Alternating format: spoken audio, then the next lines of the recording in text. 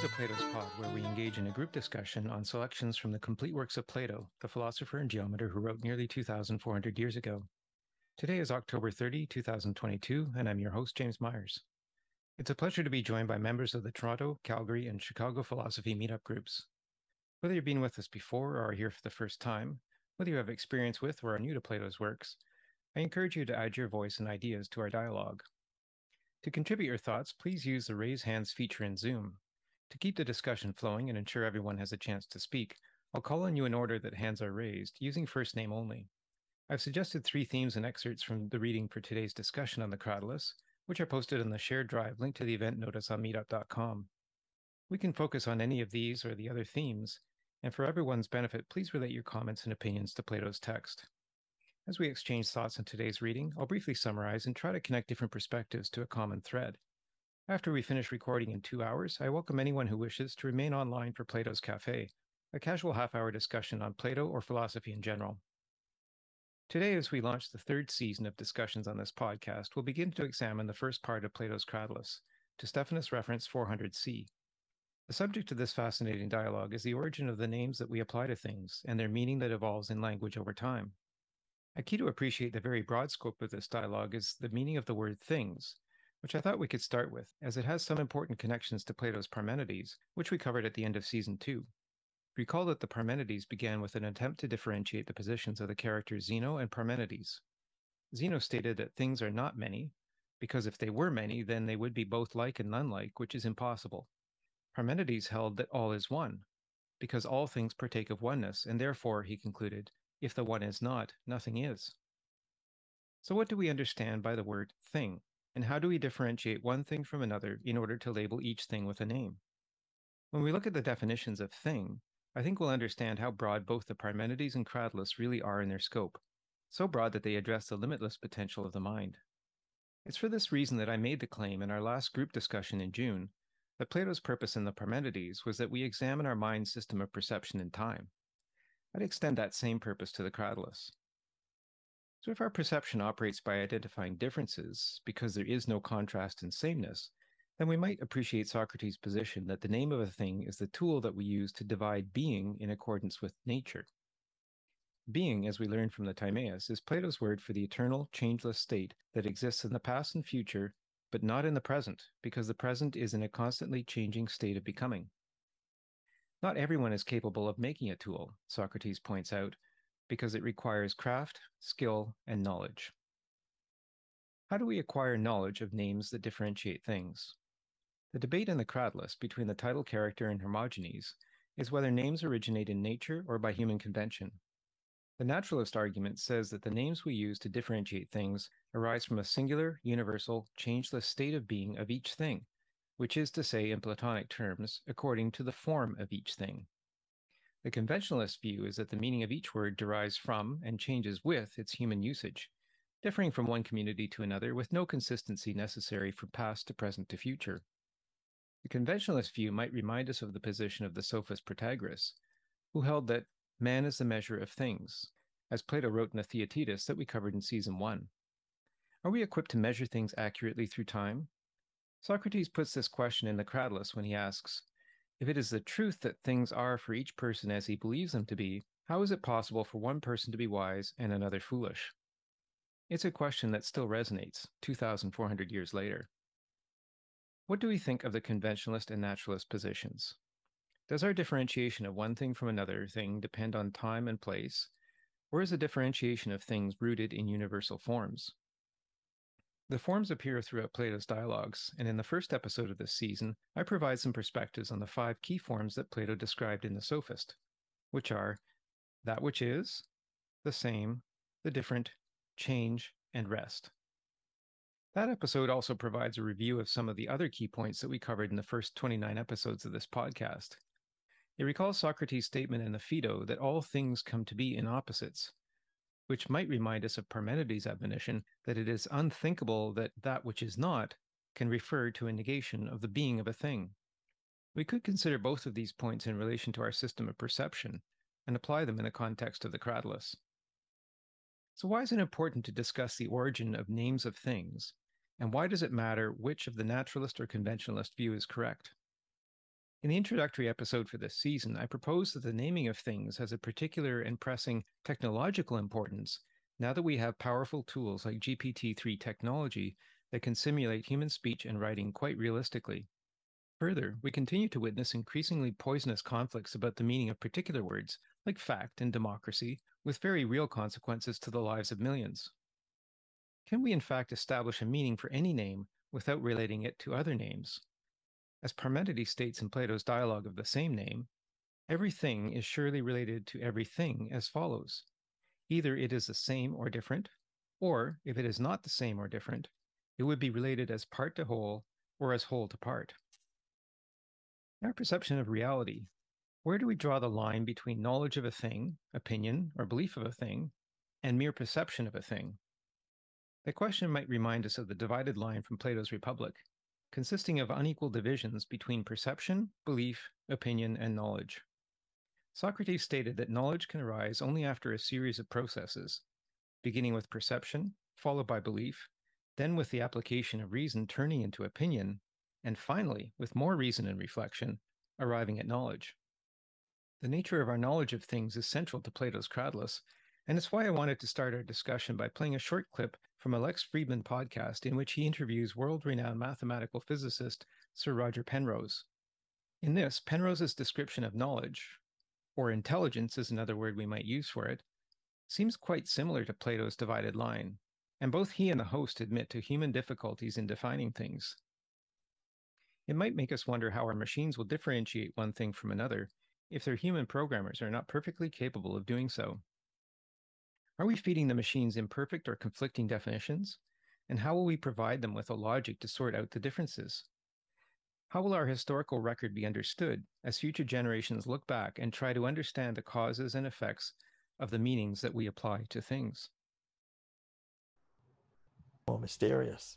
And how does the brain somehow orchestrate all these individual OR processes into a genuine conscious experience? And it might be something that's beautifully simple, but we're completely in the dark about. Yeah, I think at the moment that's the thing. We happily put the word "orc" down there to say orchestrated, but that's even more unclear what that really means. Just like the word material, orchestrated. Yes. Who knows? Yes. And we've been dancing a little bit between the word intelligence or understanding and consciousness. Do you kind of see those as sitting in the same space of mystery as we've been discussing? Yes, but you see, I tend to say you have understanding and intelligence and awareness. And somehow understanding is in the middle of it, you see. I like to say, could you say of an entity that is actually intelligent if it doesn't have the quality of understanding? Like, so I'm using terms I don't even know how to define. Right. But who cares? I'm just relating them. They're somewhat poetic, so if I somehow understand them. Yes. That's right. We don't exactly. But they're not mathematical in nature. Yes. You see, as a mathematician, I don't know how to define any of them, but at least I can point to the connections. So the idea is intelligence is something which I believe needs understanding. Otherwise, you wouldn't say it's really intelligence. And understanding needs awareness. Otherwise, you wouldn't really say it's understanding. Do you say of an entity that understands something, unless it's really aware of it in our normal usage? So there's a three sort of awareness, understanding, and intelligence. And I just tend to concentrate on understanding because that's where I can say something. Yeah. And that's the Gödel theorem and things like that.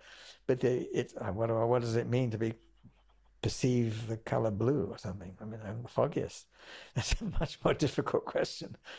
I mean, is it the same if I see a color blue and you see it? Or if you're somebody with this condition, what is it called? Or where you assign like a sound to a color. Yeah, that's right. You get colors and sounds mixed up, and that sort of thing. I mean, an interesting subject. I mean, yeah. But from the physics perspective, from the fundamentals perspective, we don't. I think we're way off having much understanding what's going on there. Okay, well, thanks for listening to that little bit there. It was, I thought that was interesting. So there, Roger Penrose was the whole thesis of a book that he wrote was that the brain is not a computational device. And so there he was talking about awareness, understanding, and meaning, that process, which I thought really related to Plato's Republic in that divided line that I mentioned in the introduction. And so we have here today a dialogue, the Cratylus, which talks about the origin of the names that we use for things, and the names being the tools that we use to differentiate one thing from another. And so, as I said in the introduction, I thought we might start with the definition of the word things, or at least to get a sense of what we understand by the meaning of things, which is, I think, quite broad. I thought it was interesting to look at the Oxford English Dictionary back in 1976. They defined thing as whatever is or may be an object of thought, which is very broad. You know, an object of thought, I mean, what limitation is there to thought? So an object of thought really could be anything without limitation. Then we had a 1982 Houghton Mifflin Canadian Dictionary of the English Language, kind of the same type of definition. The thing is whatever can be perceived, known, or thought to have a separate existence, an entity, or the real substance of that which is indicated as distinguished from its appearances or from the name, word, or symbol denoting it. And then we get to the Oxford English Dictionary of 2022, which provides now 18 definitions on the basis of human usage in different contexts. And so it provides two meanings that they say apply more in a philosophical context. We had a very definite, a very broad definition applied back in the 1976 dictionary to now where we're differentiating definitions based on human usage. And I'm just wondering, you know, maybe we can talk about this, as whether we think this is moving from a kind of naturalist perspective of the origin of a name to now a more conventionalist approach to meaning. So the Oxford English Dictionary 2022, the two philosophical contexts, the first is a thing as it is independently from human modes of perception and thought, a noumenon, or more generally, a thing distinguishable as an entity in its own right. Or the second, which it says chiefly is a philosophical definition, that which has separate or individual existence, for example, as distinct on the one hand from the totality of being, on the other from attributes or qualities. So I'm just wondering what we think of this, and just relating this to the importance of this dialogue. You know, what are people's perceptions of what this means? Michael, I see your hand is raised. What do you think? I do notice that not only are these dictionaries separated by time, but they're also separated by company or at least edition. For instance, the two Oxford English dictionaries, one is the concise version, which you would expect to give the simplest definition, Mm-hmm. and the 2022 version you mentioned appears to be the whole version, which gives the more complicated version going into various definitions. Mm-hmm. So that's worth considering in terms of the definition. Also, it's worth noting, just for my part, that the Oxford English Dictionary actually uses the word thing to define thing. Those are just observations. I'm not a professional historian. Very good observations.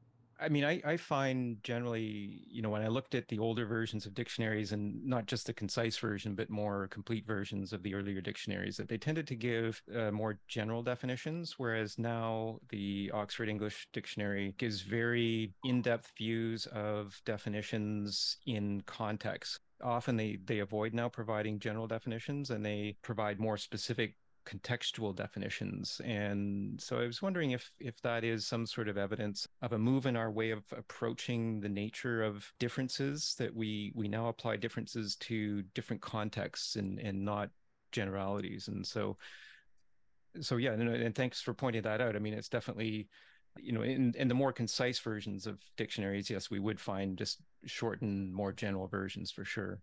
But I did find that to be a general change in approach to defining things, that we now moving towards more contextual approaches. Victor, I saw your hand up. Yeah, I wanted to relate this to what was to what Penrose was saying, but start out by saying that in the first definition of Oxford, that a thing is an object of thought. A thought can be an object of thought, and the ideas of a thing, of a concrete thing, can also be an object of thought. So we're sort of lost in the we're lost in a definition that remains within the flux in that first definition from Oxford. And so the two words that are the most concrete that are mentioned in the discussion, beyond the discussion of intelligence, which requires understanding, and understanding, which requires awareness in Penrose's view, are material, which Lex Friedman is referring to an earlier portion of their dialogue by using the word material, and then Penrose referring to blue. These are the two most concrete or would-be concrete ideas. And what can be made as an assertion that is not a philosophical one in my view about material, which is one of the bases of language and relates to the whole problem of being, which for me does not exist. Being is a vapor. There's no such thing as being. There's only becoming, but this is not a philosophical view. This is not a Heraclitean view. This is not the view of Cratylus, right, who says that one cannot put one's foot in the same river once. There is no thing, no material thing that is material, since it is a wave particle and it can pass through the double slit, and even a macromolecule with over 1,800 times the mass of a hydrogen atom can pass through the double slit. We now know this. And we've now imaged particles, and they're not particles, they are waves. We did this recently in the last year with electron beam. So nothing that we call matter or substance is either material or substantial. Okay, that's an illusion of the senses.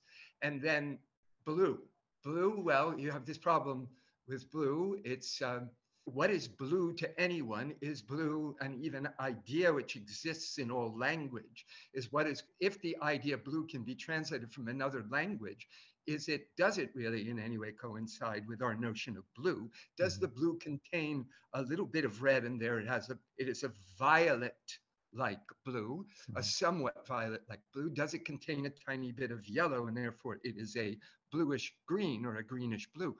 We get into this realm where the names do not name the things, which is what this whole dialogue is about. Do the names name the things, or do they not? Are they merely by convention, or is there some naturalistic relationship between them? I think they're almost purely conventional. I think there's some onomatopoeic relationship in the beginning in some of the initial words, but almost none of the words have any naturalistic relation to anything. Well, interesting there, and you spoke about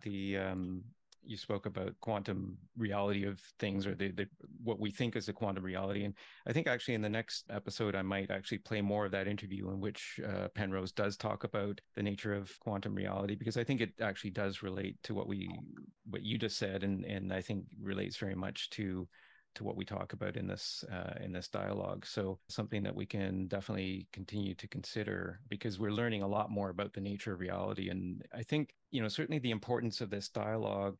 I did mention this GPT-3 technology that we have now. Maybe I'll just put that up briefly on the screen.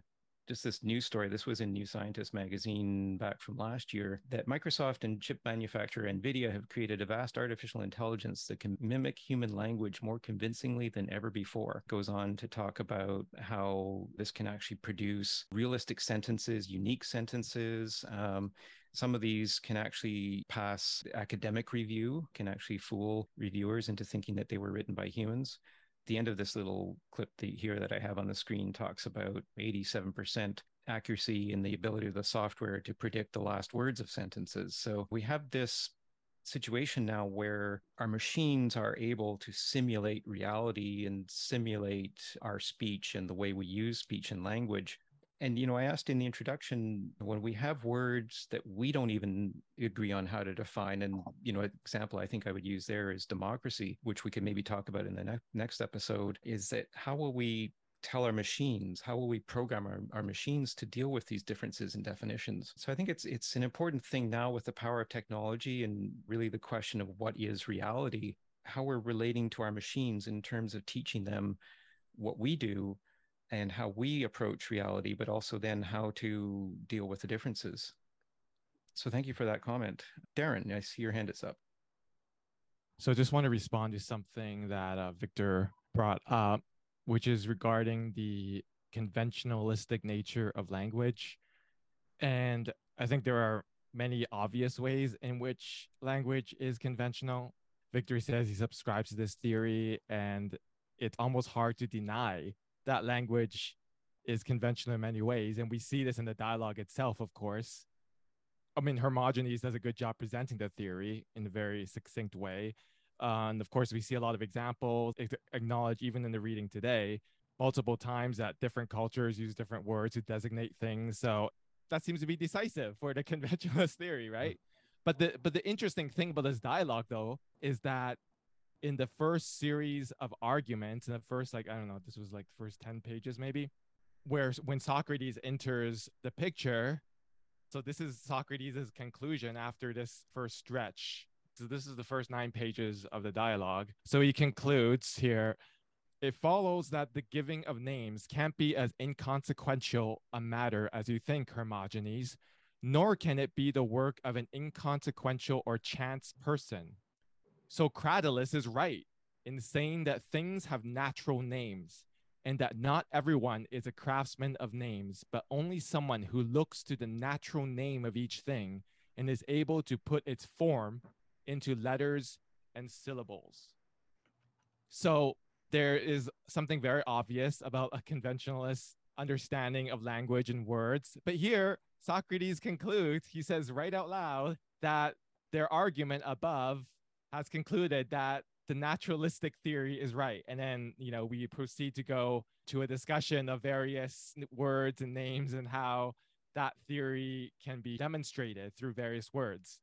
So if we think a conventionalist theory is right, then Socrates must have gone wrong somewhere. So I think it'll be interesting to maybe look at what has gone wrong or might have gone wrong. I mean, Socrates at various points also says, watch out, maybe I'm tricking you. So maybe he's deliberately doing this. But I think there's another possibility is that in this argument leading up to this conclusion, there is a lot of comparison with the arts and tools and various kinds of skills, and how in order to do those things, in order to be successful, like there's example of cutting, the example of, I don't know, there's various things. What else do they talk about? Like weaving is another one. Yeah. Or I think shipbuilding comes up too. At one point, Plato loves this the analogy of shipbuilding for everything. That in order to do all these things well, or do them at all, you need to know about the nature of the thing you're working on and the thing you're using. I won't go into details right now, obviously. Then the question he poses halfway through this chain of argument is, well, isn't speaking a kind of action? Isn't speaking a kind of doing, just like all those other things? In order to do those things well, like cutting or building a ship or whatever, you need to know the nature of, the world in which you're trying to operate on, and you need to know the nature of the tools, the real nature, not just, you can't just make things up. Your ship will sink if you do that. So Socrates poses this question. Well, he doesn't pose a question. He goes on and follows this chain of argument and says, well, isn't language the same way? Because language, like when we're speaking, that's a kind of action. So doesn't it need some reference to the truth, both in the tools, such as the words, and also the world, its relation to the world? So, okay, so I'm done. Sorry, that was long. But I guess the in sum, it's conventionalist theory. A lot seems to be going for it just intuitively. But then Socrates actually comes out for the naturalistic theory here. So what in the world is going on? Good point. And especially because now I think we do experience changing meanings of words over time. And so maybe it's more intuitive to us that there is some sort of natural or conventionalist nature of language that, it depends on how we use it at what time. And I think the general view of Plato that there's forms of things that are universal in a state of being that's unchanging, timeless, and all of that is controversial. It's certainly not universally accepted. So then this becomes controversial. If there's a naturalist position, then that means that there is a universal basis of thing, which is, we think of the most general definition, and an object of thought, that distinguishes one object of thought from another object of thought. Whereas the conventionalists would say that it depends on the time and place, and that those things are ever changing or in flux, which I think is maybe the word that Victor used. So yeah, it's an important point. And we'll go to JK, but I will put on the screen, actually, because you raised it, Darren. There's a quote that I selected as one of the three themes. I'll put on the screen the idea of the tools, which is at 388A to 389A. I'll put that on the screen, and then maybe we can read that together just to kind of get our feet wet with the dialogue. So while I do that, we'll go to JK. All those definitions that you gave, they all pretty much made the point that it is a dualistic, the kind of what's going on is the dualism between the thing and the language, or whatever thought is, right? And that it raises the question whether we are really understanding reality of the thing. Because in that one, the most recent definition, they just mentioned that the thing is the noumena.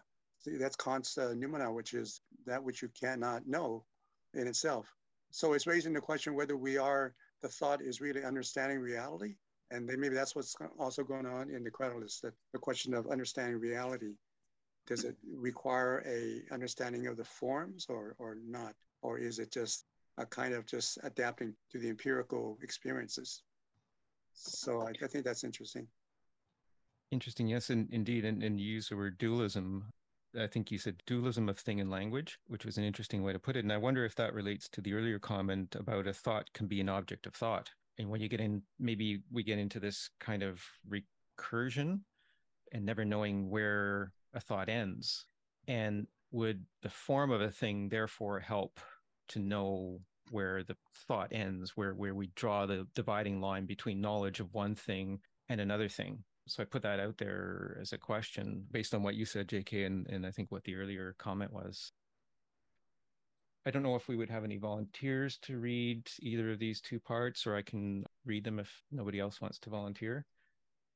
There's Socrates and Hermogenes here. This is 388A to 389A. I'm happy to do it, or if Michael wants to, Michael can do it. Okay. All right. Why don't we take Michael if you're interested? Would you take Socrates or Hermogenes? I'll take Socrates. All right. Why don't you take Socrates, and maybe Darren, you could take Hermogenes. Socrates, and suppose I ask, what sort of tool is a shuttle? Isn't the answer one we weave with? Yes. What do we do when we weave? Don't we divide the warp and woof that are mixed together? Yes.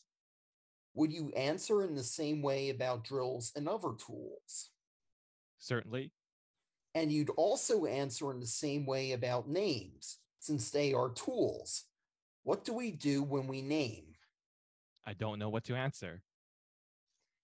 Don't we instruct each other, that is to say, divide things according to their nature?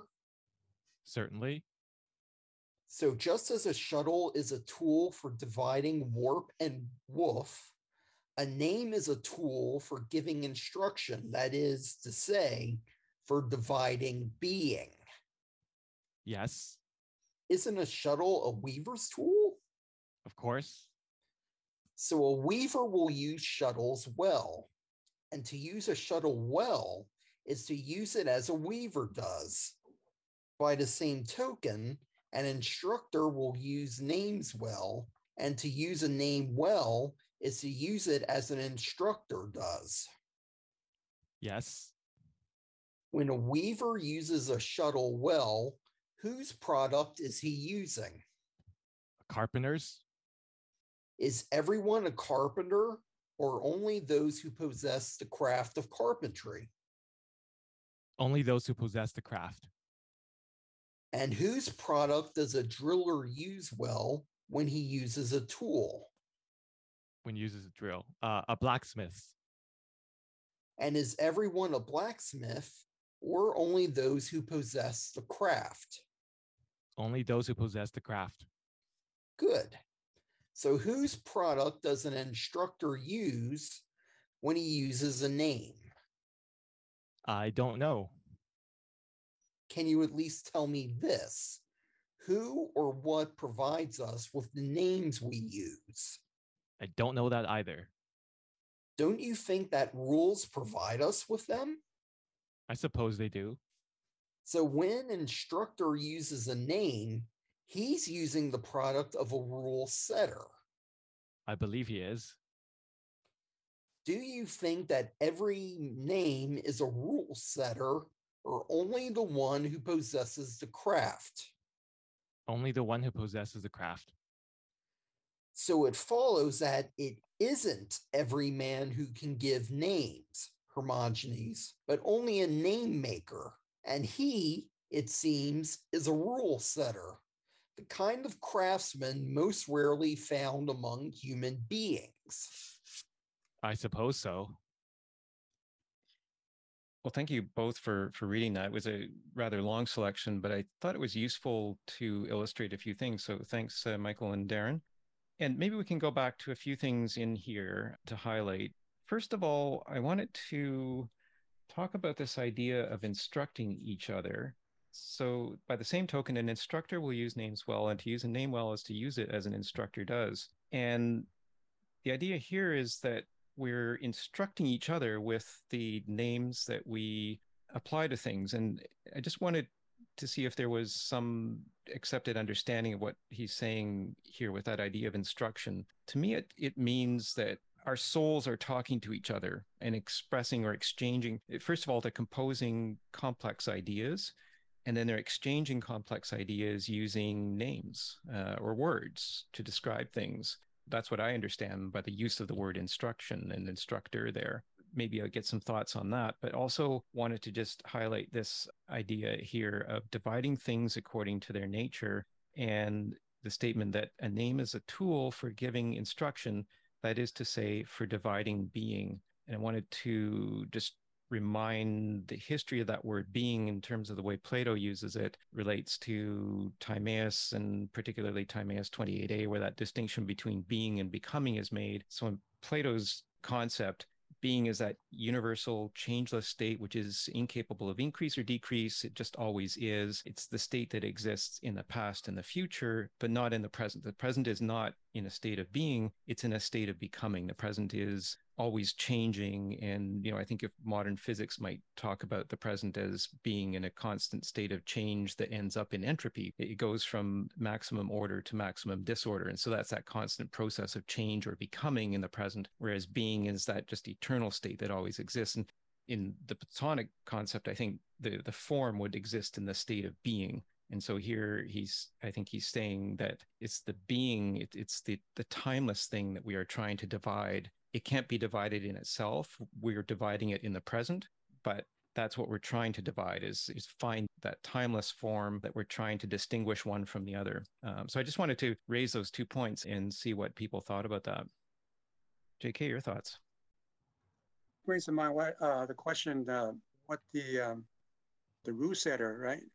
The being that has the rules to set, that would not be in the realm of becoming, right? That would be in the realm of being. Right. Yeah, that's a good question. I mean, I think there are no humans, I don't think, in Plato's context of the realm of being. There are no humans in the realm of being. And so whether there is some entity in the realm of being that establishes these, or whether there's some other method by which rules are established. I think certainly there's talk about how rules are established by those with knowledge and skill, which is in the second part of what we read, the idea that a carpenter makes a tool and the user of that tool knows how good the tool is. And so establishing tools and using the tools is kind of a two-part process, requires both the setter and the user. Maybe that's part of it. So you're saying that the rule setter comes about by way of the interaction between being and becoming?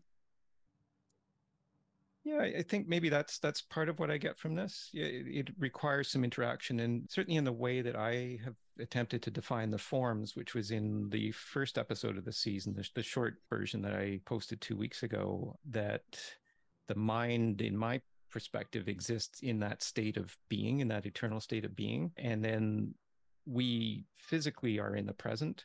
So we're physically in the state of becoming, but somehow we're interacting through the mind with that state of being, if that makes sense. Of course, that state of being is never described by Plato, right? Right. Doesn't he resort to myth as that ultimate state of being? Yeah, I think you raise a good point there, myth or analogy, because I think he would say that it's nearly impossible or perhaps impossible to understand fully the realm of being because that's timeless. And so instead, I think, the idea that we understand things by analogy is a common way that Plato uses to explain those complex ideas. Thank you for raising those points. I think those are good questions and certainly ones that we can explore. We have a few people with hands up. I go to Eva, then Victor, and then Jane. Eva. Thank you. If I'm using a tool, and if I'm curious to, of course, I should know the name of that tool. I want to, and I want to trust deep inside that a person who has a connection with that tool named that tool. So I think when naming objects, it is important that people who used and connected with that object or area name that object. And I think that's when things stay between generations. A good example would be the word takne. It represents art, it represents the skill. So someone using some place for their art. And they decided to name this kind of either bowl or kind of like a workplace as takne. And now the meaning is super flexible, I think, because it was connected to the skill and the soul of a group of people maybe who named it. So I'm curious to discover how we connect, how we can more connect faster and stronger with the names that were given by the people who have the skill for that tool. Well, thank you. That's an excellent question. Actually, the idea of if the name is given by the user, I think you're saying, Eva, that it sticks in the mind longer, or it has more permanence if it's given by the user? Yeah, exactly. And the user's skill, and I want to include soul here too, and the need of that person or group. That's an excellent question. Let's explore that. Let's go to Victor and then Jane. I don't know, Victor, if you have any thoughts on what Eva just said or other thoughts. I actually had other thoughts. So do you want me to? Yeah, go ahead. Yeah. Great. So, okay. So this whole notion of a being is highly problematic. It's the origin, really, of all metaphysics. Hegel refers to it as the indeterminate immediate. And I can't even recall who refers to it as a vapor. That is a term I use to describe being. So my point with B is that there's no such thing as a fixed rule, and there's no such thing as a rule setter. The most that you could say is that there's a series of fluid rule setters who are working in the flux of language. Language itself is evolving historically. Language itself is borrowing from other languages. The same language will alter the phonemes in the same word that it uses 3 or 4 centuries afterward. It'll be the same word, but it will have gone through a phonetic transformation. The rules for that were first proposed in the 19th century. So there's no rule setter. There's no expertise on the part of the rule setter that creates the word. Quite often, the first word that anyone uses in any language is mama. And it's a variation on that. It's just the 2 M sounds, or there's a vowel after it. But it is the lips that are around the breast of the mother, the sound that the lips are making of pleasure, taking pleasure in sucking and in receiving the milk. Mama, there's no rule setter there, is an unconscious use of phonetic possibility that actually describes to a certain degree the mother and the mammary gland, right? Mama, right? And then you have the onomatopoeic words like purr and bark and thwack and smack, which suggest to us don't imitate perfectly, but to a certain degree imitate the sound that they're seeking to evoke, right? But there's no perfect imitation and there's no rule setter in the beginning. And in fact, even the word, which was proposed by one person by invention, within a day might have altered in the hunting and gathering group that first invented that word, right? In the same day, it might have altered. So there's no rule setter or name maker. It's a collective enterprise. There is a tiny bit of imitation, but then the imitation is abandoned because what you're moving is more and more complex realms of semantics. And the convention consists not so much in the shared acceptance of the word, but the convention exists in the shared semantic fields. When I use the word, I said the word material in the beginning from Lex Friedman, and I used the word blue, right, from Roger Penrose. To a certain degree, when I use the word material, when I use the word blue, my semantic field coincides with yours, James. There's two circles and they intersect. They don't intersect perfectly, but that allows me to convey an idea that you understand in part. There's a shared understanding, and by convention, semantic convention, we agree that material in this specific phrase, in this specific context of logic or discourse means this, right? That's the convention. It's not so much a sound convention, a pure vocal convention. It's really a semantic convention, shared semantic fields. So going to the tool, the issue of the tool, there's no one way to make the tool. There's no one design for the making of the tool. There's a different way to make it, and there's different ways to design it. A drill. I mean, I can use a nail as a drill to drill a hole in an object and then remove the nail. And then I can start to develop the idea of a drill that has a spiral shape. But how much of the drill is the spiral along most of the length of the drill, or only a tiny little portion at the very beginning? There's no one way to make the tool, and there's no one design for the tool. So there is no rule setter. And what you have in the realm of tool making and tool design is a flux. What you have in the realm of semantics is a flux, and what you have in the realm of phonetics is a flux. Well, thanks. You raised some very interesting perspectives there, and I think it's well worth discussing. Certainly the example of mama, I think that you provided was very interesting, one that I hadn't thought about, but certainly in the dialogue, Plato does provide quite a few descriptions of words that have changed over time just because of the way they work in the mouth and the way it's easier for the mouth to form a particular word by adding a letter or subtracting a letter. And that's an important point. But I think the contention that you make that there is no rule setter, I think that's one that we should discuss and understand what the differences in that perspective are. And certainly you provided some very good thoughts on that. And, you're taking the view, I think, that there's a flux, and I'm wondering what others think about that. So thanks. And let's explore that perspective. I have Jane and then Darren. Jane. I think what I'm going to say is going to overlap and in some sense agree with what was said already by Victor. So regarding that there is no one way, there is no one design, and there is no certain rule setter, that is in a way true. And I think if we are to look at these statements through Plato's lens based on other previous dialogues, there is no one way, but probably it could be said that there is the ideal way, which would be represented in some sort of ideal Platonic form.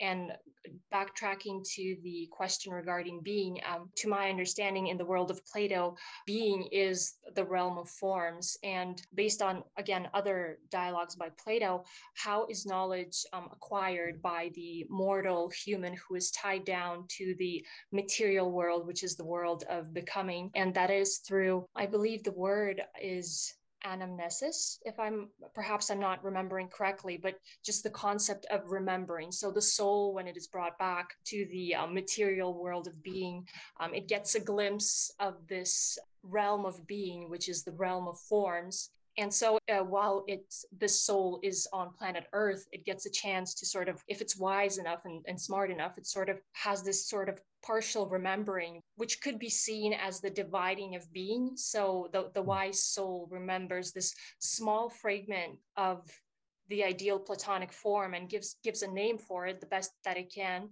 based on the remembering that the soul has done, if that makes any sense.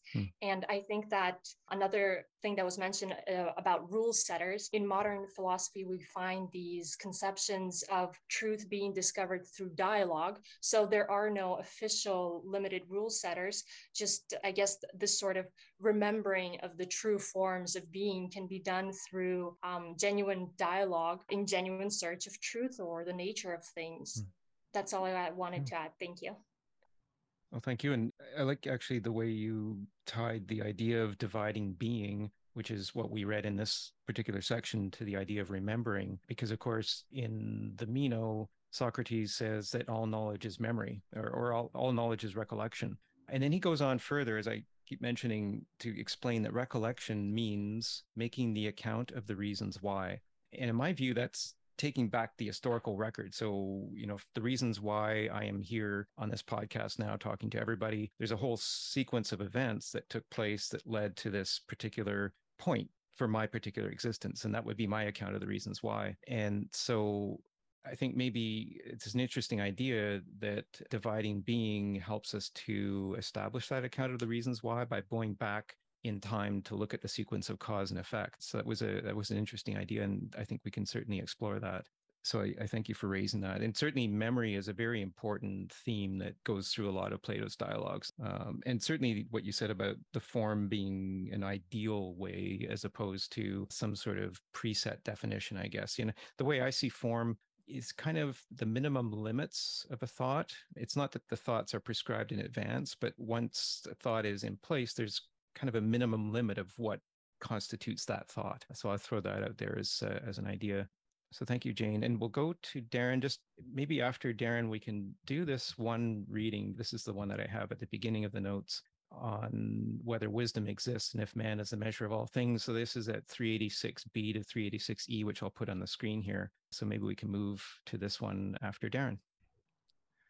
Just want to respond to, well, there's a lot to respond to that has been brought up, but I'll respond specifically to Victor's conventionalistic approach to language. And as I've already, acknowledged, I think there's a lot going for it, but I feel like Socrates or Plato is trying to dig at something a little bit deeper here. And I'm just trying to understand myself what that might be, because Socrates does end up adopting the naturalistic theory against Hermogenes, but it seems like something curious is going on because there's a lot of qualifications. There's lots of he takes back things, and there's a lot of curious things going on throughout the dialogue, which is why I mentioned in the comment in the Toronto group that this dialogue I think is wild. So regarding the conventionalist approach, so one thing Victor mentioned was that there's no one way to make a tool. So this is interesting because this is exactly what the dialogue actually addresses at one point. In the dialogue, in 394A specifically, Socrates says that, I'll just read it here. So it's the 394A. He says, because of variation in their syllables, names that are really the same seem different to the uninitiated. Similarly, a doctor's medicines, which have different colors and perfumes added to them, appear different to us, although they are really the same, and appear the same to a doctor who looks only to their power to cure and isn't disconcerted by the additives. Similarly, someone who knows about names looks to their force or power and isn't disconcerted if a letter is added, transposed, or subtracted, or even if the force a name possesses is embodied in different letters altogether. And he gives examples of how words are just totally different, can still say the same purpose as a tool. So Plato or Socrates acknowledges this. Of course, what's important for them is that regardless of their different ways these tools might be manifested, whether it's a shipbuilder, the carpenters, or the doctors, or here, supposedly the rule setters, because they are tools and because they need to be effective, at least for the carpenter's case and in the medicine case, clearly it can't be conventionalistic. The tools clearly have to have something to do with things as they are. Forget about the forms, forget metaphysics. We're just talking practically speaking here. Although people seem to ignore this for whatever reason, but Plato's arguments almost always start at these very practical things that we do, these technical arts. Whether you talk about justice or hear his language, he often likes to start here. So when we're actually trying to be successful and act well and act successfully in the world, you do sort of want it to conform to nature, and you don't just want to like make up things. I think the interesting question here then is, if language is a kind of tool, then why isn't there, assuming the conventionalist theory is right, then why does the analogy between those other actions or purposes, why does the analogy break down here? Or does it, or maybe it doesn't break down? In which case, maybe there is something to be said for a naturalistic theory of words. I'll just raise one question here. I won't get into this now, but I think it'll be interesting so where James left off the last thing we read, so maybe later on in the meeting, it would be interesting to continue from that, because the story doesn't end with the rule setter, right? It goes on, and apparently someone has to supervise this rule setter. And there's a series of really interesting arguments about this. So for instance, a dialectician, we find out it's the person who asks questions and knows how to ask questions or answer them, who has to supervise the rule setter, and so on. So I think it might be interesting to read some of that and see what people think, because there's more to be said for the rule setter. That's a great point. Thank you for that, Darren. And in fact, maybe I'll go to that reading now instead of doing the one that I was thinking of doing, because I think you raise a good point. This is 390A to E, which I have on the screen here now. And this talks about the need to ask questions. So that's the part that you just mentioned. So yeah, you raise a number of interesting points there. The idea of practicality in naming. And I think maybe that recalls what Eva said earlier about maybe the user helping to establish the name of a thing, so that there's a connection between the use and the name. And that may be just a practical thing in our understanding the purpose of the thing or the use of the thing. And also maybe a little bit of what Victor was talking about in terms of actually the names actually working well in the mouth as we express them, as we speak them. So those are maybe important points there that are worth considering. So maybe we'll go to this part of the reading then, 390A to E. I don't know if we have any volunteers to read this, or I can read it. Michael, do you care to do Socrates or Hermogenes? I did Socrates last time, so let me do Hermogenes this time. All right, perfect. Thank you. Well, maybe I'll do Socrates then. So we'll start this again, 390A to E. So I'll start with Socrates. Don't you evaluate Greek and foreign rule setters in the same way? Provided they give each thing the form of name suited to it, no matter what syllables it is embodied in, they are equally good rule setters, whether they are in Greece or abroad. Certainly. Now, who is likely to know whether the appropriate form of shuttle is present in any given bit of wood? A carpenter who makes it, or a weaver who uses it? In all likelihood, Socrates, it is the one who uses it. So who uses what a lyre maker produces? Isn't he the one who would know best how to supervise the manufacture of lyres, and would also know whether what has been made well or not? Certainly. What is that? A lyre player. And who will supervise a shipbuilder? A ship's captain. And who can best supervise the work of a rule setter, whether here or abroad, and judge its products? Isn't it whoever will use them? Yes. And isn't that the person who knows how to ask questions? Certainly. And he also knows how to answer them? Yes. And what would you call someone who knows how to ask and answer questions? Wouldn't you call him a dialectician? Yes, I would. So it's the work of a carpenter to make a rudder, and if the rudder is to be a fine one, a ship captain must supervise him. Evidently. But it's the work of a rule setter, it seems, to make a name, and if names are to be given well, a dialectician must supervise him. That's right. It follows that the giving of names can't be as inconsequential a matter as you think, Hermogenes, nor can it be the work of an inconsequential or chance person. So Cratylus is right in saying that things have natural names, and that not everyone is a craftsman of names, but only someone who looks to the natural name of each thing and is able to put its form into letters and symbols. So thank you again, Michael, for helping to read that, and wondering, I guess, what people think about that particular part of the reading and the idea of being able to ask questions and knowing how to answer them, and the idea of supervising the rule setting process. So Jeff, welcome. And I see your hand is up. We'll start with Jeff and then Darren. Thank you, Darren, for pointing out that section, because that's the one, although I didn't know what the numbers were, that I was most interested. I think that's where things go off the rails, actually, after that. Meaning starts with use, right? We use it. And so then here, and it's just in this exact section that you just read, is where he turns it around and says, well, there's got to be an expert for this. A dialectician is called here, but isn't that really just a fancy word for a philosopher? Basically, someone makes the rules and then someone follows them. No, the rules come after the practices have been established. There's a whole upside down thing going on right exactly in that passage. People want to see if they can see that.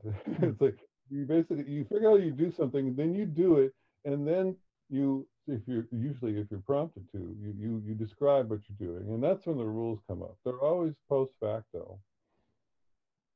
That's a really interesting observation, and maybe goes back again to what Eva said earlier about the use needing to be established before the name can be set. That's it, exactly. Yeah. Well, that's helpful, and I thank you for that, and to Darren for calling into to the need to review this section in conjunction with the last one that we just read. So thank you, Jeff, and we'll move to Darren, and then Jose, and then Michael. Okay, so I think I have like 4 interconnected thoughts. I'm gonna try to like get them all out coherently. I don't know. I'll probably forget the 4th one by the time we get there. But anyway, to me, it's so interesting that he talks about the person who knows how to ask questions and knows how to answer them. There's so many wacky things really going on in this throughout this first 20 pages we read today, and this is one of them, I think, because it's very meta here, because clearly he's saying this while he is asking questions and answering questions. So, I mean, of course, Jeff already flagged this when he said the dialectician is just a fancy word for philosopher. Although I don't think that precludes the idea of, language as still a kind of tool that is being used somehow rather than necessary to like represent. I still think we can still understand this as a kind of use of language. Prior to this, we saw that one of the uses is to instruct, which is the passage that James had us read earlier. So I don't think that like just because we're suddenly turned to the philosopher, the dialectician, it sort of precludes that aspect. Of course, there's a lot to debate about how we define these terms, but okay. So the first thing is the meta-ness going on here. So I think as we read the rest of this dialogue, the next 40 pages, I think it might be worth maybe trying to pay attention to whether if it's a person who knows how to ask questions and answer them, and Socrates seems to be representative of that, then in what sense is he implicitly doing this very work in this dialogue as we read it? I don't know. I'm just posing as a question. So it's something I have to think about too. Okay, just 2 more thoughts. I just wanted to make a connection regarding just tying to this idea of supervision. I just want to make a connection with a dialogue we read last season of this series. So we read The Sophist in the spring. And so fascinating dialogue, lots intriguing there. But the thing that jumps out in relation to this is that he says there, I remember we discussed this at the time, that there was all these distinctions he was trying to draw in order to say something clearly in The Sophist. And then I think this is like near the end of the dialogue, Socrates complains that the distinctions he's wanting to make aren't there in the language. He was complaining about the language because there were gaps in the language. He was like, I want to make this distinction, but I can't. So at that point of that dialogue, he made up a word for the distinction he wanted to make. And then he also complains that sometimes our language totally confuses us. And this is, of course, where the sophist comes in. Because sometimes we have multiple words with multiple meanings, or multiple words for one thing, or the meanings overlap. And so although in that dialogue, he was trying to draw these very, very precise and clean distinctions all the way down to the particulars, but at various points, he complains about how our language is just messy. It's filled with holes. It's inconsistent. It's incoherent. He recognizes this. So this ties to the idea of supervision, because perhaps if we do understand a language as a tool for instructing and communicating and helping us live well in the world and live successfully in the world, perhaps the naturalism in the dialogue that's being being suggested.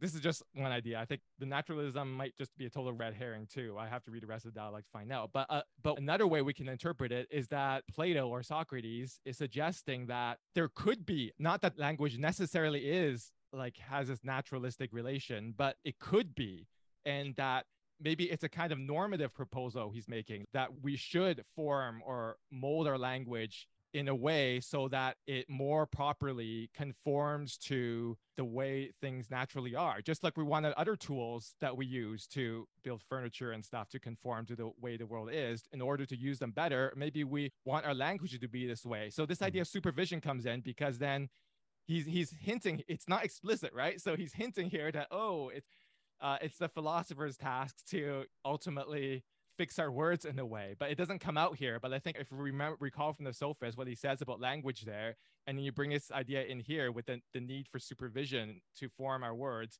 I think there could be be some story we could put together about this. Mm-hmm. Interesting idea too. And I think, a major theme that we're coming out with today is this question of the process of name setting and whether and how names are set and how that's supervised. And I'm just looking ahead to 414E, where Socrates says to Hermogenes, "So I think a wise supervisor like yourself will have to keep a close watch to preserve balance and probability," which is an interesting idea that he's introduced there, balance and probability, I guess, in terms of the meaning of names. So something that we can pursue as we continue to read the dialogue. And you mentioned Sophist confusing language. And this is, maybe to get back to that idea of the technological problem that we have now with some of these powerful new technologies like GPT-3 is, can there be distortions in language deliberately introduced by people who program these things or mistakenly introduced? And how do we deal with that? We certainly want to avoid the problems that some sophists can create in terms of what they're trying to get us to think, because we want to be able to think on our own. And certainly language is very important, and the objects of thought are very important in that respect. We don't want to have those objects of thought limited. And so this is getting, I think, to the question of whether man is the measure of all things, which is the other reading that thought we could maybe do if we have time. We've got maybe just a little over half an hour left here, so we'll see if we can get there. So thank you for raising those points, and we'll go to Jose and then Michael and Victor. So at the end, I have a question. Maybe you can clarify. I have a concept here. He says, so Tertullius is right in saying things have natural gains, and that not everyone is a craftsman of names, but only someone who looks to the natural name of his thing and is able to put its form into letters and symbols. What I am understanding here, and as far as I read the dialogue, is that the craftsman of name has to associate the thing with the form, so has a concept. And after that, with this concept, the form, the idea, he will put this form. He says, is form into letters and symbols. So the concept of language is not only here the letters and symbols, it's as well like the concept that the craftsman will associate with the form. And now later in the dialogue, I didn't read the whole dialogue, only until 400. He started with the etymology, and he started with the etymology of the word body and soul and etc. So there are all these concepts that he tried to find a name, but associating the concept of the form to some symbols. I am right on this, James, or what do you think?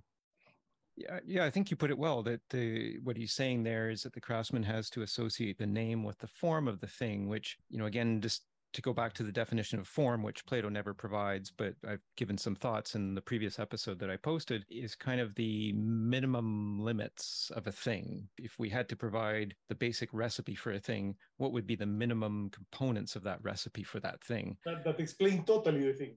Right. And then you can embellish it, you can add different pieces to the thing, but the thing is still basically the same as long as we know what the basic limits of that thing are. Those basic limits distinguish that thing from any other thing. So the concept of the craftsman language is to have these concepts and to associate the fact of putting name is associating this with symbols and letters. Right.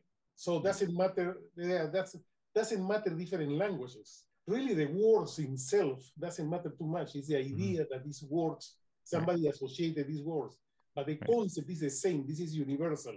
This is will be the same for Greek, for non-Greeks, for everybody. The concept.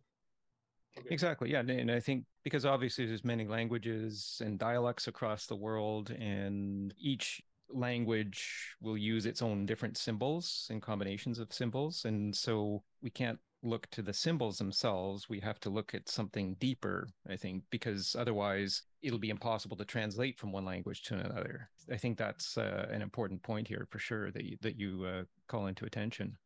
You mentioned the names human, soul, and body, which I put examples from the text here at the end of this particular page. You know, the word human, just to give an example of how words are being defined or names are being defined here at 399C, Socrates says the name human signifies that the other animals do not investigate or reason about anything they see, nor do they observe anything closely, but a human being no sooner sees something, that is to say, opope, I don't know if I'm pronouncing the Greek correctly there, then he observes it closely and reasons about it. Hence, human beings alone among the animals are correctly called anthropos, one who observes closely what he has seen, anthron ha opope.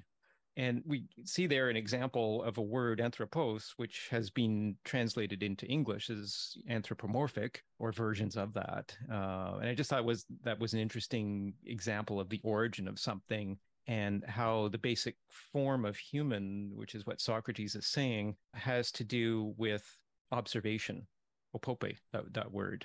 So that was an example, I think, maybe just to tie to what you just said, Jose.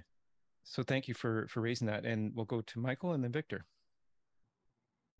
Going back to the sort of the question of whether an elite or a rule maker sets names, or more broadly, it's by general usage, it occurs to me it's probably a conversation between both. On one hand, you have elites, whether in the form of academics, powerful leaders, famous people, etc., who through their discourse help form a specific name for something. But at the same time, you also have general usage pushing back and making its own definitions. For instance, in the podcast you linked in the listing for this, the change in the meaning of impact and taking over from the word effect.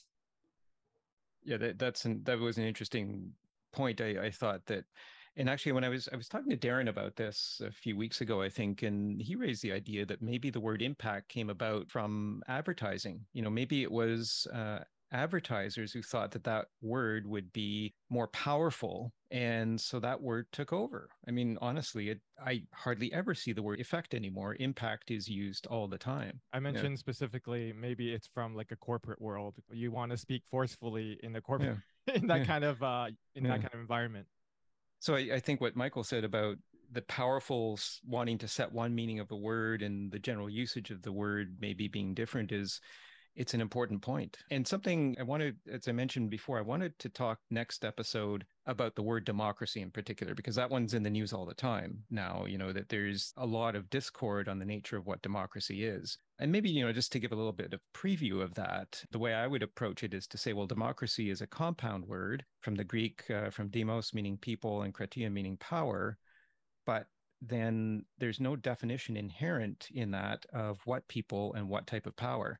And the example that I thought of is until about 100 years ago, women were not allowed to vote in both Canada and the US.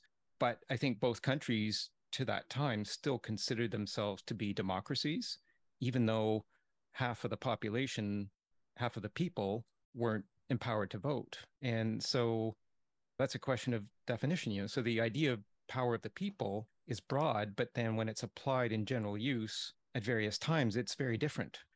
I just wanted to raise that so that we can think about that for next time and maybe dive deeper into the meaning of that word democracy and try to understand how we can resolve these differences that arise over time. Because certainly that's an ancient word, certainly going back to Plato's time, and it's being used in very, very different ways over the past 2,400 years. So thank you for that. We'll go to Victor. So First, I wanted to address the fact that he says that rule setters, he asks Hermogenes, right? So it's in the form of a questioning. He asks if rule setters are equally good in Greece and abroad. And one wonders the degree to which there is some form of Socratic irony in this. And I'm going to return to that idea because it seems to me to be a peculiarly good example of an argument in favor of conventionalism. That if there are rule setters that are equally good in Greece or in Senegal, there is no natural name to anything, unless if you try to say that a natural name is impossible, unless you say the natural name in that language, which itself has, in the end, no clear foundation and is thus not natural. So I think, so he's saying that the dialectician is the one that can serve as the guide here to the rule setter, to the name maker or the rule setter or lawgiver. One of the translations of the rule setter is the lawgiver. And what we have here is, I think, is a somewhat rare Socrates in this dialogue. This has been pointed out by others. He usually asks a question in a sly way to incite thought. Here he seems to be answering questions in a sly way to incite thought. And I think this, in some ways, is a philosophical comedy because of that, because they set up Cratylus in this dialogue to be a clownish figure. Why? Because on the one hand, he's a naturalist. On the other hand, he's a radical Heraclitean who says one cannot put one's foot in the same river once, because it is not even the same, it's not the same river and it's not the same foot. As it moves in, there's a time has to elapse before it enters the river. It's not the same river and it's not the same foot. So Cratylus should naturally be a conventionalist, given that he is an even more radical Heraclitean than Heraclitus. So he's set up as a clownish figure in this dialogue. And so this alters the nature of Socratic irony, because what we think of Socrates as someone who feigns not knowing, but here he feigns knowing. And why does he feign knowing? He feigns knowing to convince the conventionalist of naturalism in part, not entirely. And he feigns knowing to convince the naturalist of conventionalism in part, but not entirely. So what we have is a new form of Socratic dialectician here who asks and answers questions slyly to incite thought. This is not the Socrates we're mostly accustomed to, even would-be assertions. So I think that when he starts out by saying that the rule setters are equally good in Greece or abroad, he's mocking his own assertion simply to get the conventionalist to accept, in part, the naturalist point of view, as he will do with Cratylus in reverse. I think that that is what we're seeing here. We're seeing something that is somewhat unique in Plato. And I would say, just as the sounds, the notion of sound, right, the vocal origins, the one-to-one correspondence between the sound and the thing, the word and the thing, just as that is ill-conceived for the most part. The lion's share of the words in any language are not onomatopoeic. His etymology here that you cited in relation to anthropos is also ill-conceived, because, I mean, the scholars, and no one agrees on the origin of anthropos, but the scholars say that it contains the roots for man and face or appearance. And so what anthropos means is he who looks like a man. He's coming up with the most complex etymology, and then later on will argue that the complexity itself confirms the etymology. So I think we're getting these new forms of Socratic irony. Mainly the one is that he's feigning knowing to simply alter, to make the conventionalist into a naturalist in part and make the naturalist into a conventionalist in part. That's a really interesting perspective. Thank you for that. I hadn't actually thought about that, but you do point out that it does seem to be a rare Socrates in that sense. And it's interesting, as you observe, that Cratylus is used as a bit of a foil, maybe for some of the back and forth. And it is interesting, actually, that Cratylus himself is not brought into the actual dialogue. He's referred to at the beginning, but he's not actually speaking until the end of the dialogue. So that's an interesting point. And let's keep that in mind, certainly, as we continue reading this dialogue. I think that's an important point that we should understand, because certainly a lot of the dramatic elements of Plato's dialogues are very important to appreciate in terms of what he's trying to say, or at least in terms of the things he's trying to get us to think about. So I think you raised a very good point there. So thank you. And in the time that remains, I thought maybe we could go to the first theme that I picked out here from this dialogue, and that's the basic question of whether man is the measure of all things. And that's what Protagoras, the sophist, was held to say in Plato's dialogue, the Theaetetus, that we covered in season 1, at the end of season 1. And this goes, I think, to the heart of the question of whether there is a timeless, changeless form of a thing. Maybe if we want to think of the form as a thing as the minimum limits of the thing that distinguish it from anything else, or whether man is the measure of all things, which would mean that humans at different times establish different limits for each word. One of the points I wanted to raise here is one that occurred to me in terms of the historical record that we create with our writing and with our video and our recordings now. If we use different words at different times, or if we use the same word at different times, but we apply different meanings to it at different times, I'm wondering how the historical record will look. If somebody is looking back on us 500 years in the future, trying to understand what we were saying and what we intended to say, would they understand what we are truly intending to say if the meanings are always changing? And that's just one thought that occurred to me is this argument for a naturalist perspective maybe also an argument for some sort of clarity of our historical record so that we can understand the sequences of cause and effect in time. And so that's one thing that I wanted to raise, and maybe just read this one little part here from this section here. So this is covering from 386b to 386e. I won't read the whole thing. It's asking whether wisdom exists. And so Socrates says, what do you hold about such people? Or is it this, the very good are very wise, while the very bad are very foolish? Hermogenes says, yes, that's what I believe. Socrates says, but if Protagoras is telling the truth, if it is the truth that things are for each person as he believes them to be, how is it possible for one person to be wise and another foolish? Hermogenes says, it isn't possible. I just wanted to raise that in the context of, is man the measure of all things? So if someone says, I know what a certain thing means and I know how to apply a certain thing, does that make that person right? Because we say that every person has the right to establish their own limits and their own interpretations, or is there a more universal interpretation? And so I think what Socrates is asking here is if the conventionalist type of approach is correct in that we can establish different meanings at different times, does that mean that there is no difference between wisdom and foolishness? That somebody who I think is foolish because they apply the wrong meaning, in their minds, they are wise because they've applied the right meaning. And then who's to say whether somebody is foolish or wise? So I just wanted to use that as an example of maybe something that we can discuss if we have time remaining here, or just carry on into the next episode in 2 weeks and bring up that point. But I thought that was an important point here, and it relates again to whether there is kind of a form of the meaning. We'll go to Darren.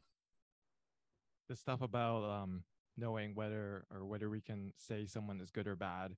Yeah, I think that's interesting because here he is using an ethical, moral realm in order to say something about maybe a more metaphysical realm. Or practical realm, like language. Usually it's reversed, right? Usually, Plato always is starting with like technical things, like even in the Republic in book 1, right? In order to get through Symmachus, you think about justice, he talks about shipbuilding again, or shoemaking and all these other crafts. And then he tries to draw an analogy with ethics and morality. But it's interesting that here he begins there, or it's one of the places he begins in order to work his way up to talk about language. So I actually want to say something, I guess, maybe not so much responding to, but maybe adding to what Victor had already said about how the Socrates we see here may be kind of uncharacteristic and also how he might be speaking to both Hermogenes and Cratylus in this dual manner, both of them in different ways and pulling them in different directions. But then if that's the case, then, you know, what is the point of the dialogue and what's being established?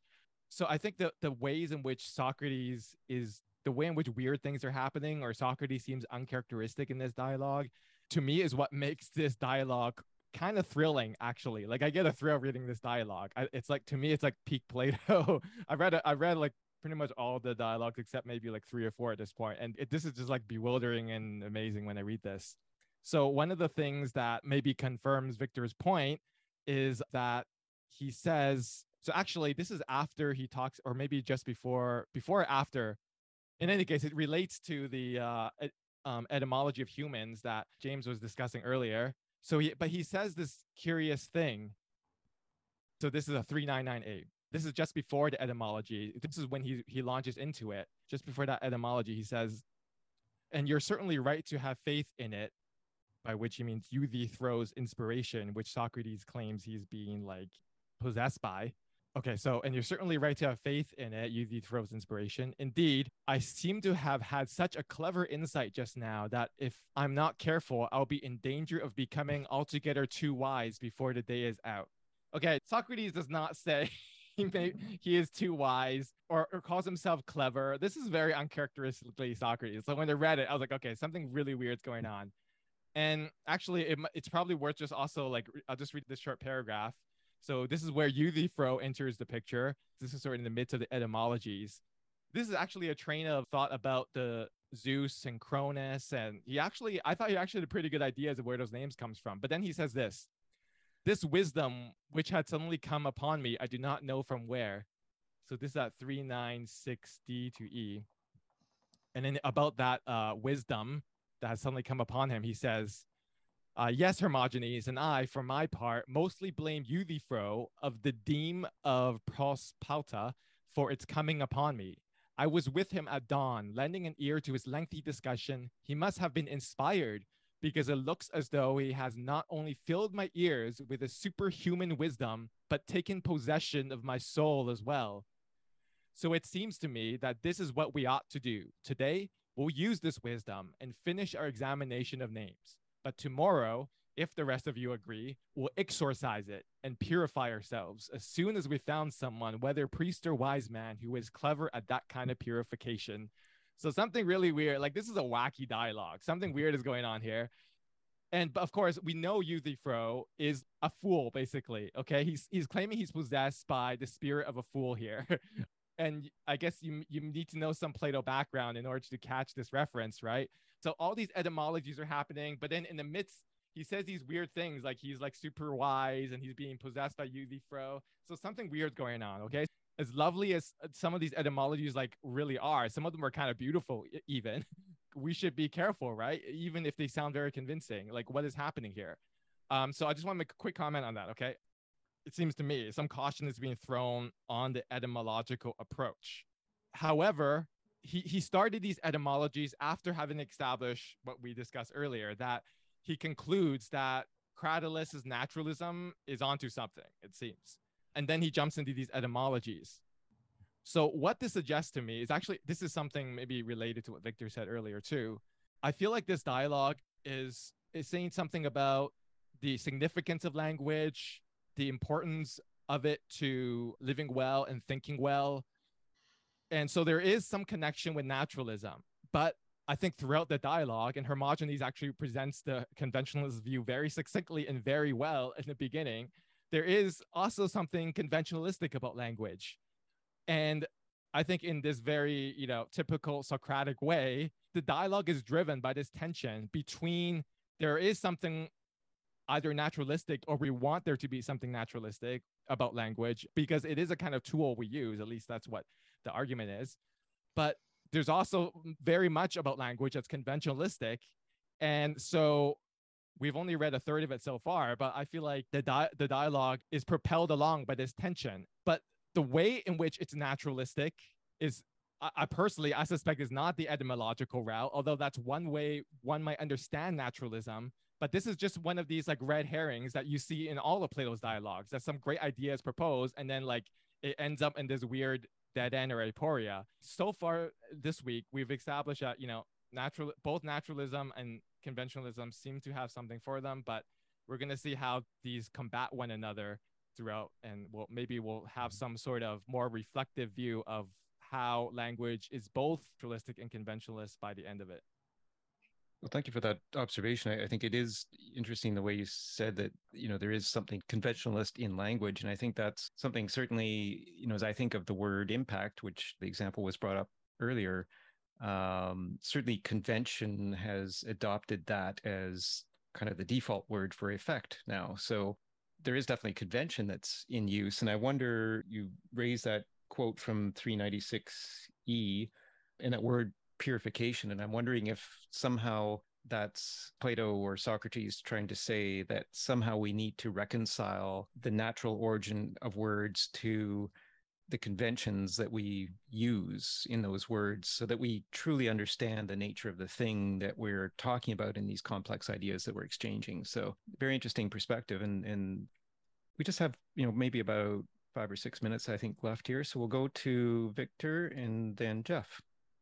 Okay, so this whole notion of Protagoras, man is the measure of all things, can be related to the question of democracy. I don't want to go too far outside of this, but because you mentioned democracy.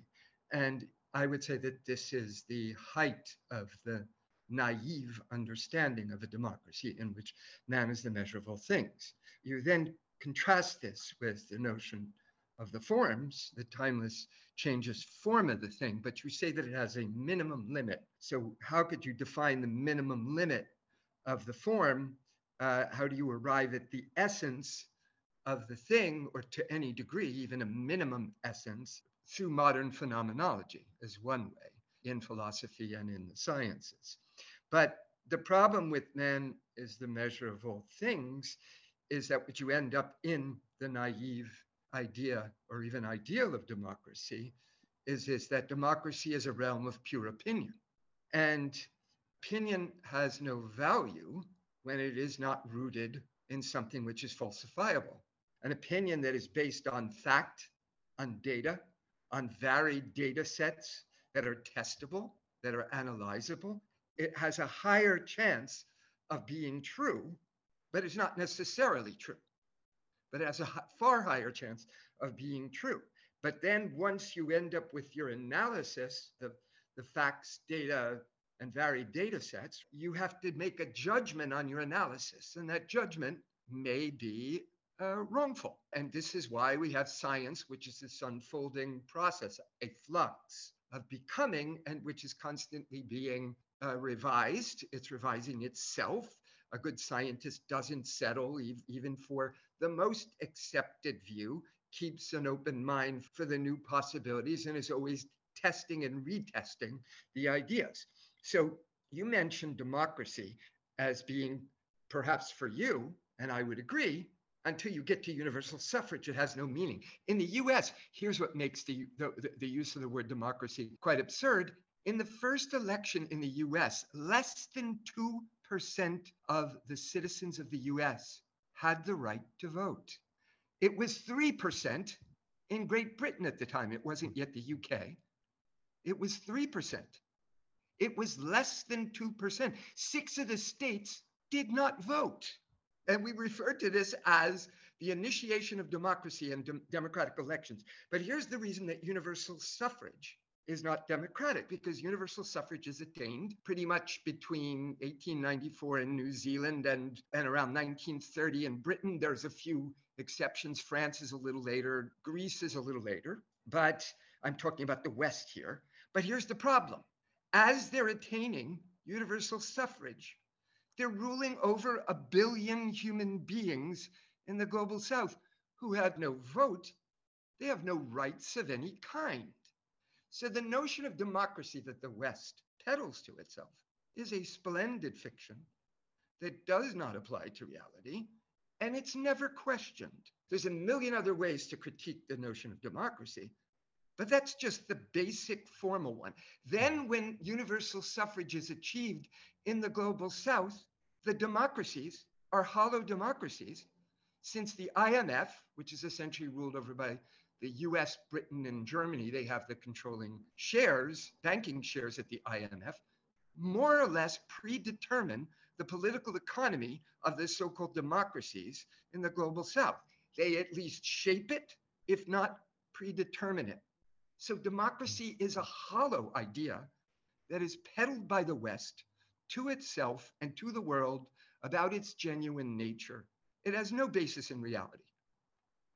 You raised some interesting points, about the very low percentage of people who had initially the right to vote, which actually I didn't realize it was that low. I think words like democracy can become very loaded, and certainly at times like now, where maybe they are being subject to manipulation by sophists. Some people might say democracy is a process. Other people might say democracy is an outcome, for example, of one of the very basic differences. And so maybe that's where we need to go back to some sort of form of the word and understanding the two components of the word, demos and kratia, people and power, and understanding what's truly meant by it, so we avoid that confusion. And let's explore what you have raised, Victor, and the other thoughts about democracy that people want to bring to the table in our next meeting, because I think that's a very good example of how words and meanings can become confused or at least change over time. And I think that's very important. And it's a good example. And if anybody else can think of other examples, I'm happy to entertain them. So I appreciate that. And we'll wind up with Jeff. And after Jeff, I'll just conclude the session, and we will invite people to stay online for an unrecorded session afterwards if you want to. So Jeff. Yeah, I'm thinking of Darren's comments. Yeah, the Hewitt's introduction talks a lot about that contest between naturalism and conventionalism with respect to language. I just wanted to speak, this is probably good that I'm last, because it's just a nod to maybe what to look for in the rest of the dialogue. I'm not very confident that we're going to find it, but I don't think there really needs to be a choice between naturalism and conventionalism, because what is man but the natural animal that establishes conventions for itself? Other animals don't do this because they don't have language, is the way I would go further with that. I don't think we're going to get that, but if we have that in mind, we can see maybe the points where they're going to miss it, or maybe I'm wrong, and maybe he does figure it out, but it's only in some sort of coded oblique form. Certainly the question that you asked, does there need to be a choice between the natural and conventionalist, is a very interesting question that we should come back to. And maybe it has to do with what Darren said, maybe, or alluded to, the need to reconcile both approaches, because I think maybe it's unavoidable that there will be a conventionalist use of language, but then maybe there needs to be also a process of reconciling it back to some sort of universal limit of the meaning of things, particularly as our technology gets so powerful, so very powerful, and our technology is now able to simulate human language, and it's only going to get more powerful. And so we want to make sure that we understand what's happening in those simulations, and that if the simulation is masquerading as a human, that we're able to uncover the falsehood of that masquerade. So I thank everybody for participating, looking very much forward to our next session. I haven't picked the ending point for our next discussion, but I'll post that shortly. I'll try to get through the next third of the dialogue. And the next third is primarily the origin of words. So I think maybe what we're looking for here is maybe less the specifics of the ancient Greek language and how various parts of words came into origin, but maybe just looking for patterns here in the next part, and relating it to the major themes that we've discussed today. Certainly the idea of rule setting, supervising the rule setter, whether there is a naturalist perspective or a conventionalist perspective in name setting. I think all of these are important points to come back to, and maybe we can look for those patterns in our next part of the reading and roughly the next third of the dialogue. So we'll resume in 2 weeks to do that, and I wanted to thank everybody for participating. A very good discussion as always, with some very interesting points that I hadn't thought about before, and I will consider further, I think, as we go into the second part. I've made some notes about things I want to follow up on, so very much looking forward to our next discussion in 2 weeks. And again, thank you everybody for participating. I'll end the recording now. Those who would like to stay online for a unrecorded casual discussion called Plato's Cafe, we will stay online for the next half hour and look forward to speaking to everybody in 2 weeks. Thank you.